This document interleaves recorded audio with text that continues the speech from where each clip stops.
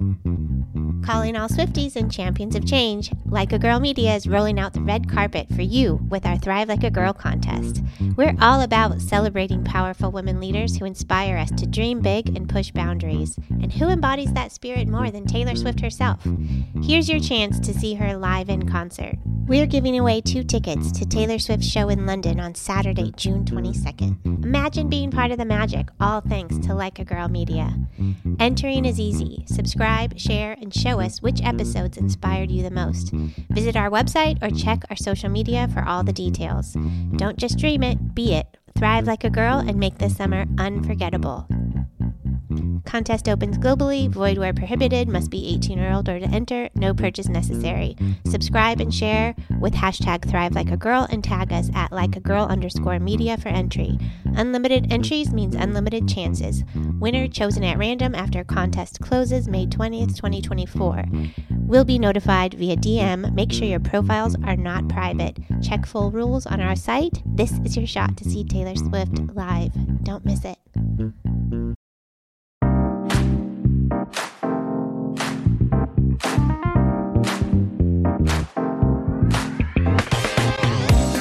Hey there, and welcome to the Hit Like a Girl podcast. Thank you for having me. Yeah, my name is Joy Rios. On this show, we talk about basically how complicated healthcare is. And each of our guests is essentially an expert sharing their expertise or their piece of the healthcare technology puzzle. So I would like to give you an opportunity to introduce yourself for a minute. Can you tell us about where you live in the ecosystem in healthcare? Yeah, well, thanks for having me again, Joy. So I'm Sajana Mann, and I'm the Chief Operating Officer at Transcarent. And here at Transcarent, we are redefining a brand new health and care experience for the consumer. And I couldn't be more excited to see what we're doing and even really inspired about what we've even seen this week here at Health.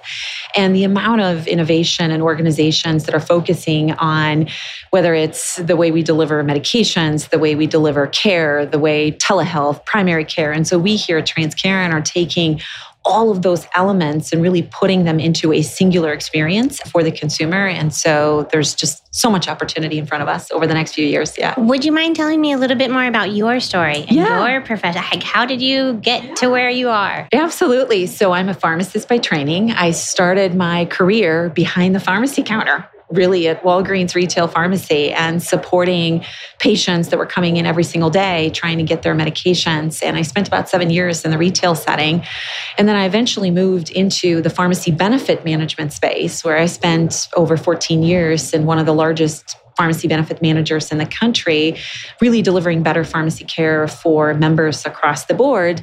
And then last year, I ended up taking another shift or change in my career, and I moved to Transcarent as the Chief Operating Officer. So I've definitely seen healthcare both in terms of a clinician delivering care front and center to the patients, as well as being at one of the largest pharmacy benefit managers, trying to understand the entire ecosystem, how do you deliver care, and now moving to Transcarent, really focusing on the experience, because that's the one thing that's been missing, and that I, as a clinician, as an executive leader in the organization, really feel we need to be able to deliver, and so that's what I'm really excited about. Well, it sounds like also your experience is really put to good use there, too. Absolutely, absolutely. Well, Transcarent is one of the lead sponsors of Women here at Health. Can you talk about that? So when we saw that there was an opportunity to sponsor Women in Health here, we just jumped on it right away. There's just so many opportunities to continue to sponsor women and let women really have a seat at the table. And so when we saw that, we said, why not? There's so many incredible women here from companies that range across the entire sector of healthcare, and we really wanted to be part of it. It's been really neat to see the increase of women on like stages and platforms. It's really great change. Absolutely. I love that about this. Yeah. Well, supporting women is very important, but also men need to be part of that conversation. Yeah. Let's talk about how do we address that as far as having men be good allies and not necessarily excluding them from the conversation of lifting up women. It's not like a women only thing. Yeah. Totally. I mean, when I reflect back on my career over the last 20 years, a lot of men were a part of helping me where I'm at today in terms of really empowering me, being huge supporters and advocates in, hey, I see you doing this really, really well. How do I give you an opportunity to work on this project or this initiative? And so I constantly say to other young women all the time, yes, seek female leaders as mentors, as sponsors, but don't leave out the male counterparts that you're working with because they can equally contribute to your overall success. But then we also need to be aware across the board that there's still a lot of inequities that are out there for women, whether it's the pay gap, whether it's just the general opportunity. Sure, we have a ton of women in the workforce, just globally, right? Over 70% of the workforce in many organizations is female. But the higher up you go in the chain, the fewer and fewer females are at the table. And so when we think about even what we're doing at Transcarent is not just how do you have females in the company, but how do you have females as decision makers? How do you have females that are sitting at the table making some of the most critical decisions, whether it's from HR to technology to product development to finance? And so we really pride ourselves in some of the workforce that we're even shaping within our own organizations. And it's really a testament to our CEO, Glenn Tolman, and our board, where today our ELT is made up of over 50% women. Our entire organization is really focusing on whether it's UX design or technology or operations or finance. How do you really empower women to have the thought input, the opportunities to speak up, and just to have a different kind of an experience than just, hey, I'm on a roster, right? I have women that are working in the company, but are they really contributing? Are they contributing in thought? Are they contributing in creativity, in innovation? And there's just so much opportunity that I think we haven't given women, whether it's at the executive ELT table, at board positions. And one of the reasons you asked earlier, right, why did we want to sponsor this event, is how do we get other people to see, whether it's the VC firms, how do you invest in companies that invest in women? How do you invest in the opportunity to just expose people that there's so much that we can be doing? So absolutely. I'd be curious to know about some of the different decisions that are made as women are included at the table, and also kind of taking into consideration what happens when you, as somebody who has not been included in the decision-making table, being there now, are you more aware of missing voices and people who are not included? And maybe that gets a little bit of, I don't know, more thought in the larger conversation? Absolutely. And when I think back to, different decisions that I've been part of, organizations that have been made when women were not at the table, you certainly miss a perspective, whether it's a perspective in how we think about people just in general. Like, how is this decision going to impact us as an organization? How is this impacting the workforce? How is this impacting the operational sort of infrastructure that we're going to have? And women just embody some of these different perspectives that you may not have accounted for or considered.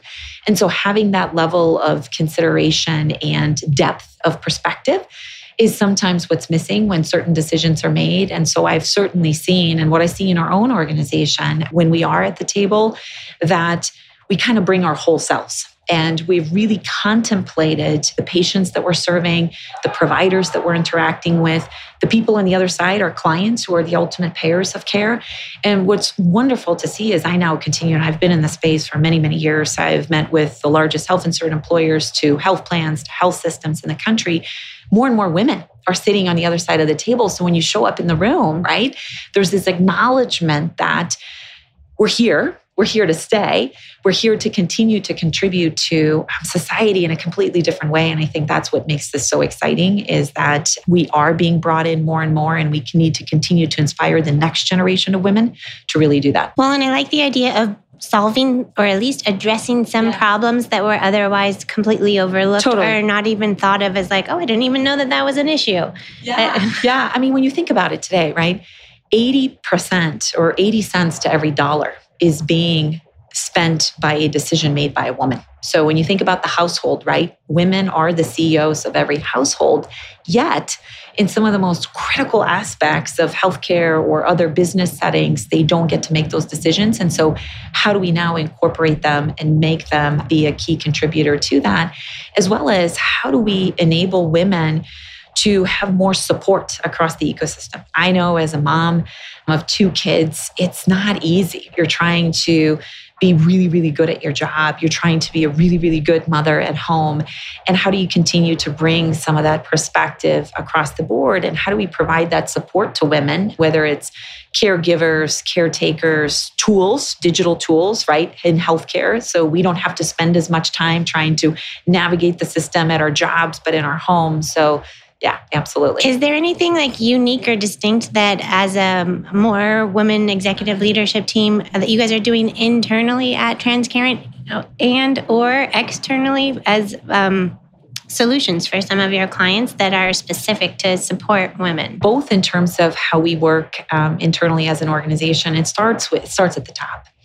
How we hire, how we develop, how we support women absolutely is a core area that we continue to focus on as an organization, and giving that outlet to women to say, what's missing here? What haven't we thought about? How can we support you through all the various different stages of work, right? Whether you just got married and you're trying to have a baby to, you're all the way on the other end of your career, right? You're in the middle of menopause. Like, how do we help support that segment? And so having this all-inclusive workforce and bringing your whole self to work, we're very, very, very much focusing on that as an organization. But then two, how do we provide solutions for our clients? And we've had a lot of talk here this week around women's health. It is still a huge area of opportunity from a total cost of care management, from a TAM, as well as how do we continue to derive solutions that span the spectrum of support for women. And there's so many opportunities. We here at Transcarent are giving women the opportunity to, whether it's using telehealth, right? How do you deliver better care, quicker care? How do you get a doctor on the phone for your child, right, that's sick? You got to get to work. Within 30 seconds, you can chat with a doctor. You can be productive at work. You can get the care taken care of for your family members. And so really being able to empower and enable the women across the board. So whether it's the way we design solutions, the way we bring them to market, the way we empower the women that we work with across the board. I'm also curious, you had touched on it earlier, but about mentors. And so I'm sure you've had some amazing mentors. I'm sure you've also been an amazing mentor. Are there any experiences from either side of that coin that stand out to you? Both. Let's start off with the mentors that I've had over the years. And I've had so many to name. And sometimes it's not just the mentors, it's sort of the silent advocates that you don't even know, right? That are behind the scenes sort of vouching for you and saying, hey, I've seen you do this incredible thing, that open up doors and opportunities. So over the years, whether it was in a retail pharmacy setting or in the pharmacy benefits management space, I had leaders who just gave me opportunities. And one of the main things that I was taught early on was never say no to any opportunity. And I just took them on, even in areas when I didn't even believe in myself at the time. Like, are you sure you want me to do this? You want me to take on a team? I have no expertise in this particular area. But they saw something in me to say, I want to give you a chance. I want you to try this. And once you try it and you actually do it, you actually realize, wow, I can do this. Things are figure-outable. Things are figure-outable. Absolutely. There's nothing that you cannot figure out. And it's all predicated on how passionate you are. If you believe in yourself and what you're doing, you can do anything. And so I've had so many of those opportunities over the years. And you do one thing and you do it again and you do it again, and your confidence level grows that you can absolutely do that. There were mentors in the early days. I used to be a big introvert. Now I'm a big extrovert, and you can make that pivot. And it started off with, hey, I need you to do this presentation. I need you to do the finalist. And then the stages kept getting bigger of, oh, now I need you to present in front of 3,000 people. It's like, oh boy, I wasn't ready for that. But you sort of grow in that confidence, and you just sort of start being more relaxed, and you start being more of yourself. And I feel a lot of that was contributed by the mentors that I had over the years. And so I've taken those lessons, and now I want to give back. So as I see women in the workforce, early stages to later stages, it's like, I've been in some of those stages that you're in right now, and let me give you some perspective. And so some of the key things that I tell women all the time is, be outspoken. Because if you have a seat at the table and you choose not to say anything, it's a missed opportunity. And so you have an opportunity to provide your thoughts, which are extremely meaningful, because you're one thought away, right, from a different decision from being made. And so if you don't speak up, so that's the number one thing I say to people all the time. Second is just continue to advocate for what's right. If you see something, say something. If you have the opportunity to drive that change, and I feel like all of us have an opportunity to be those change advocates. And then the other thing that I mentor women on right now too is that you can have it all from a career perspective. 20 years ago, I even remember, being in college, it was this trade-off. When you get married, you can have kids and you can choose to stay at home. You can work part-time. And that was actually one of the things that they were advertising in pharmacy school. Pharmacy was a great profession for women where you can work part-time, you can work 3 days and you can have kids. I'm like, I want to work full-time. I don't just need to work part-time.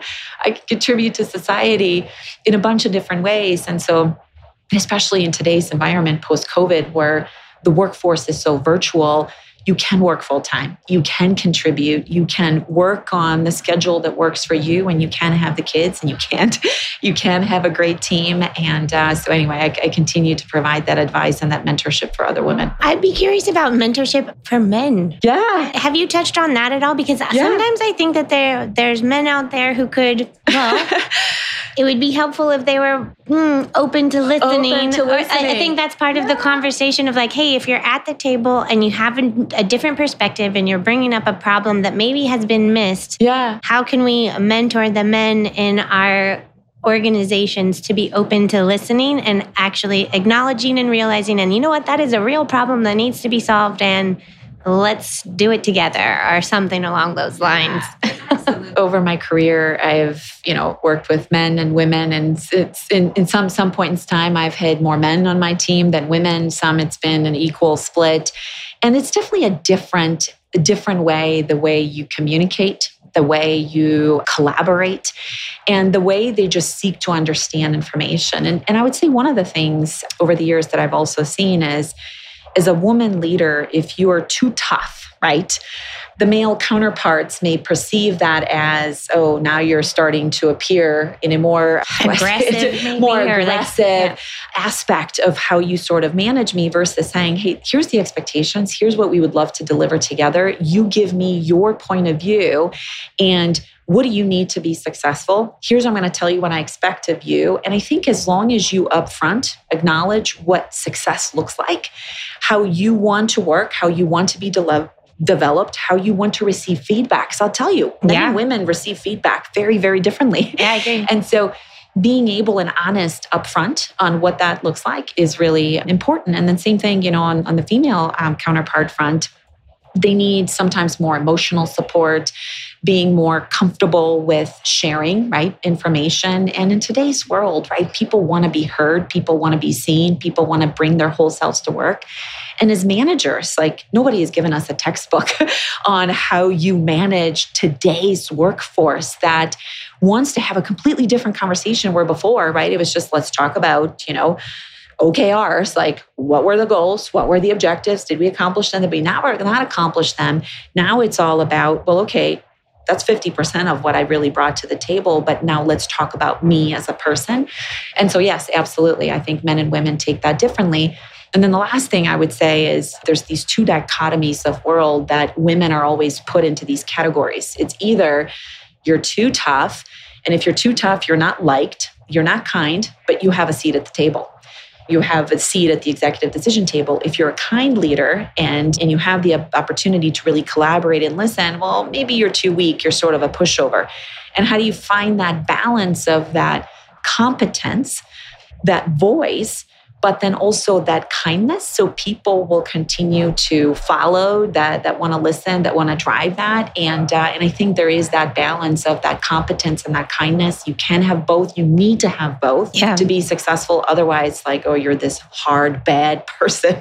Somebody I had a conversation with a few weeks ago put it very succinctly. I realized when I got to a point in my career, I didn't want to be feared. I wanted to be followed. Yeah. And it's like, if you're showing up as a leader, I think sometimes women have felt like they have to be this cold, hard, really like stringent way of being. And it's like, actually, that might not land so well. You do need that. You need that warmth. You need that relatability, that people want to know that I start off every one-on-one with every single person of, How are you? First, family first. Like, what did you do yesterday? How's your family? How's your son or daughter or something that you're doing? And then you start talking about the work, because people want to know that you care about them as a person, not just the work that they're contributing. And so just always thinking about those aspects of, everything, remembering your birthdays, your anniversaries, your special things that matter to you. And I think if you do that as a leader, everything else sort of follows, and you end up having more of that following versus that fearing. Yeah. And but sometimes, right, you still got to deliver goals. You got to deliver objectives. 100%. You have to be able to clear, open, and honest with people. But you got to have this other element. Otherwise, why would you want to work? It's reminding me of like being on a basketball team in high school where the coach was brought in a piece of luggage, and he was just like, "We're all gonna leave our luggage at the door, right? And you're gonna like just whatever is bothering you today, just don't think about it. We're gonna focus here." But that doesn't actually really help. You can't, it's a nice analogy, but you can't really just like, if something is really bothering you, you're bringing it with you wherever you go. So we have to. Absolutely. And I think our employees, they want to see us like do the work too, like rolling up our sleeves. And I think that's the one thing about women in particular. We want to do that. We don't just want to sit on the sidelines and see, oh yeah, this works like this or this works like this. Have you actually tried doing this? And in the role that I serve as the chief operating officer, I am the chief operator, right? It's just like the chief plumber, the chief, et cetera. And so really being in the nuts and bolts of trying to understand how stuff works. And when your team members see that you understand what it's like to be on the other end and also set strategic direction is ultimately where I think you have the magic in how the teams work together. I love the magic. I have one last magical question, and it's kind of sidelined, but it's, what do you think 8-year-old Snezana would think of your life and what you're doing and your place in the world right now? Gosh, when I think back when I was 8, I always wanted to be in the medical profession. I always said I was going to be a doctor or a pharmacist or something in the science-related field. But never did I think that I would get to do something of this breadth that I'm doing and the exposure and the opportunities that I'm having and just continue to push the envelope that anything is possible. And, back then, right, if I would have said, oh, this isn't possible and this isn't possible, it actually is if you're ultimately committed and passionate about what you're doing. And so I think it's that passion and that drive that transcends to, and I hope every single woman here at Health continues to do that and inspires their younger selves, their children, and other fellow people here to just do so much more. Well, thank you for everything that you're doing. And thank you for being on the show. Thank you for having me. Yeah. So if people want to follow you or connect with you, where would you direct them? They can send me an email at Transparent or send me a LinkedIn request. Would love to connect with them. Okay. Fantastic. We'll include that in the show notes. Great. Thank you again for being here. Thank you so much. Have a great day. Thanks for listening. You can learn more about us or this guest by going to our website or visiting us on any of the socials with the handle Hit Like a Girl Pod. Thanks again. See you soon. Again, thank you so much for listening to the Hit Like a Girl podcast. I am truly grateful for you, and I'm wondering if you could do me a quick favor. Would you be willing to follow or subscribe to this podcast, or maybe leave us a rating or review? Or if you're feeling extra generous, would you share this episode on your Instagram stories or with a friend? All of those things help us podcasters out so much. I'm the show's host, Joy Rios, and I'll see you next time.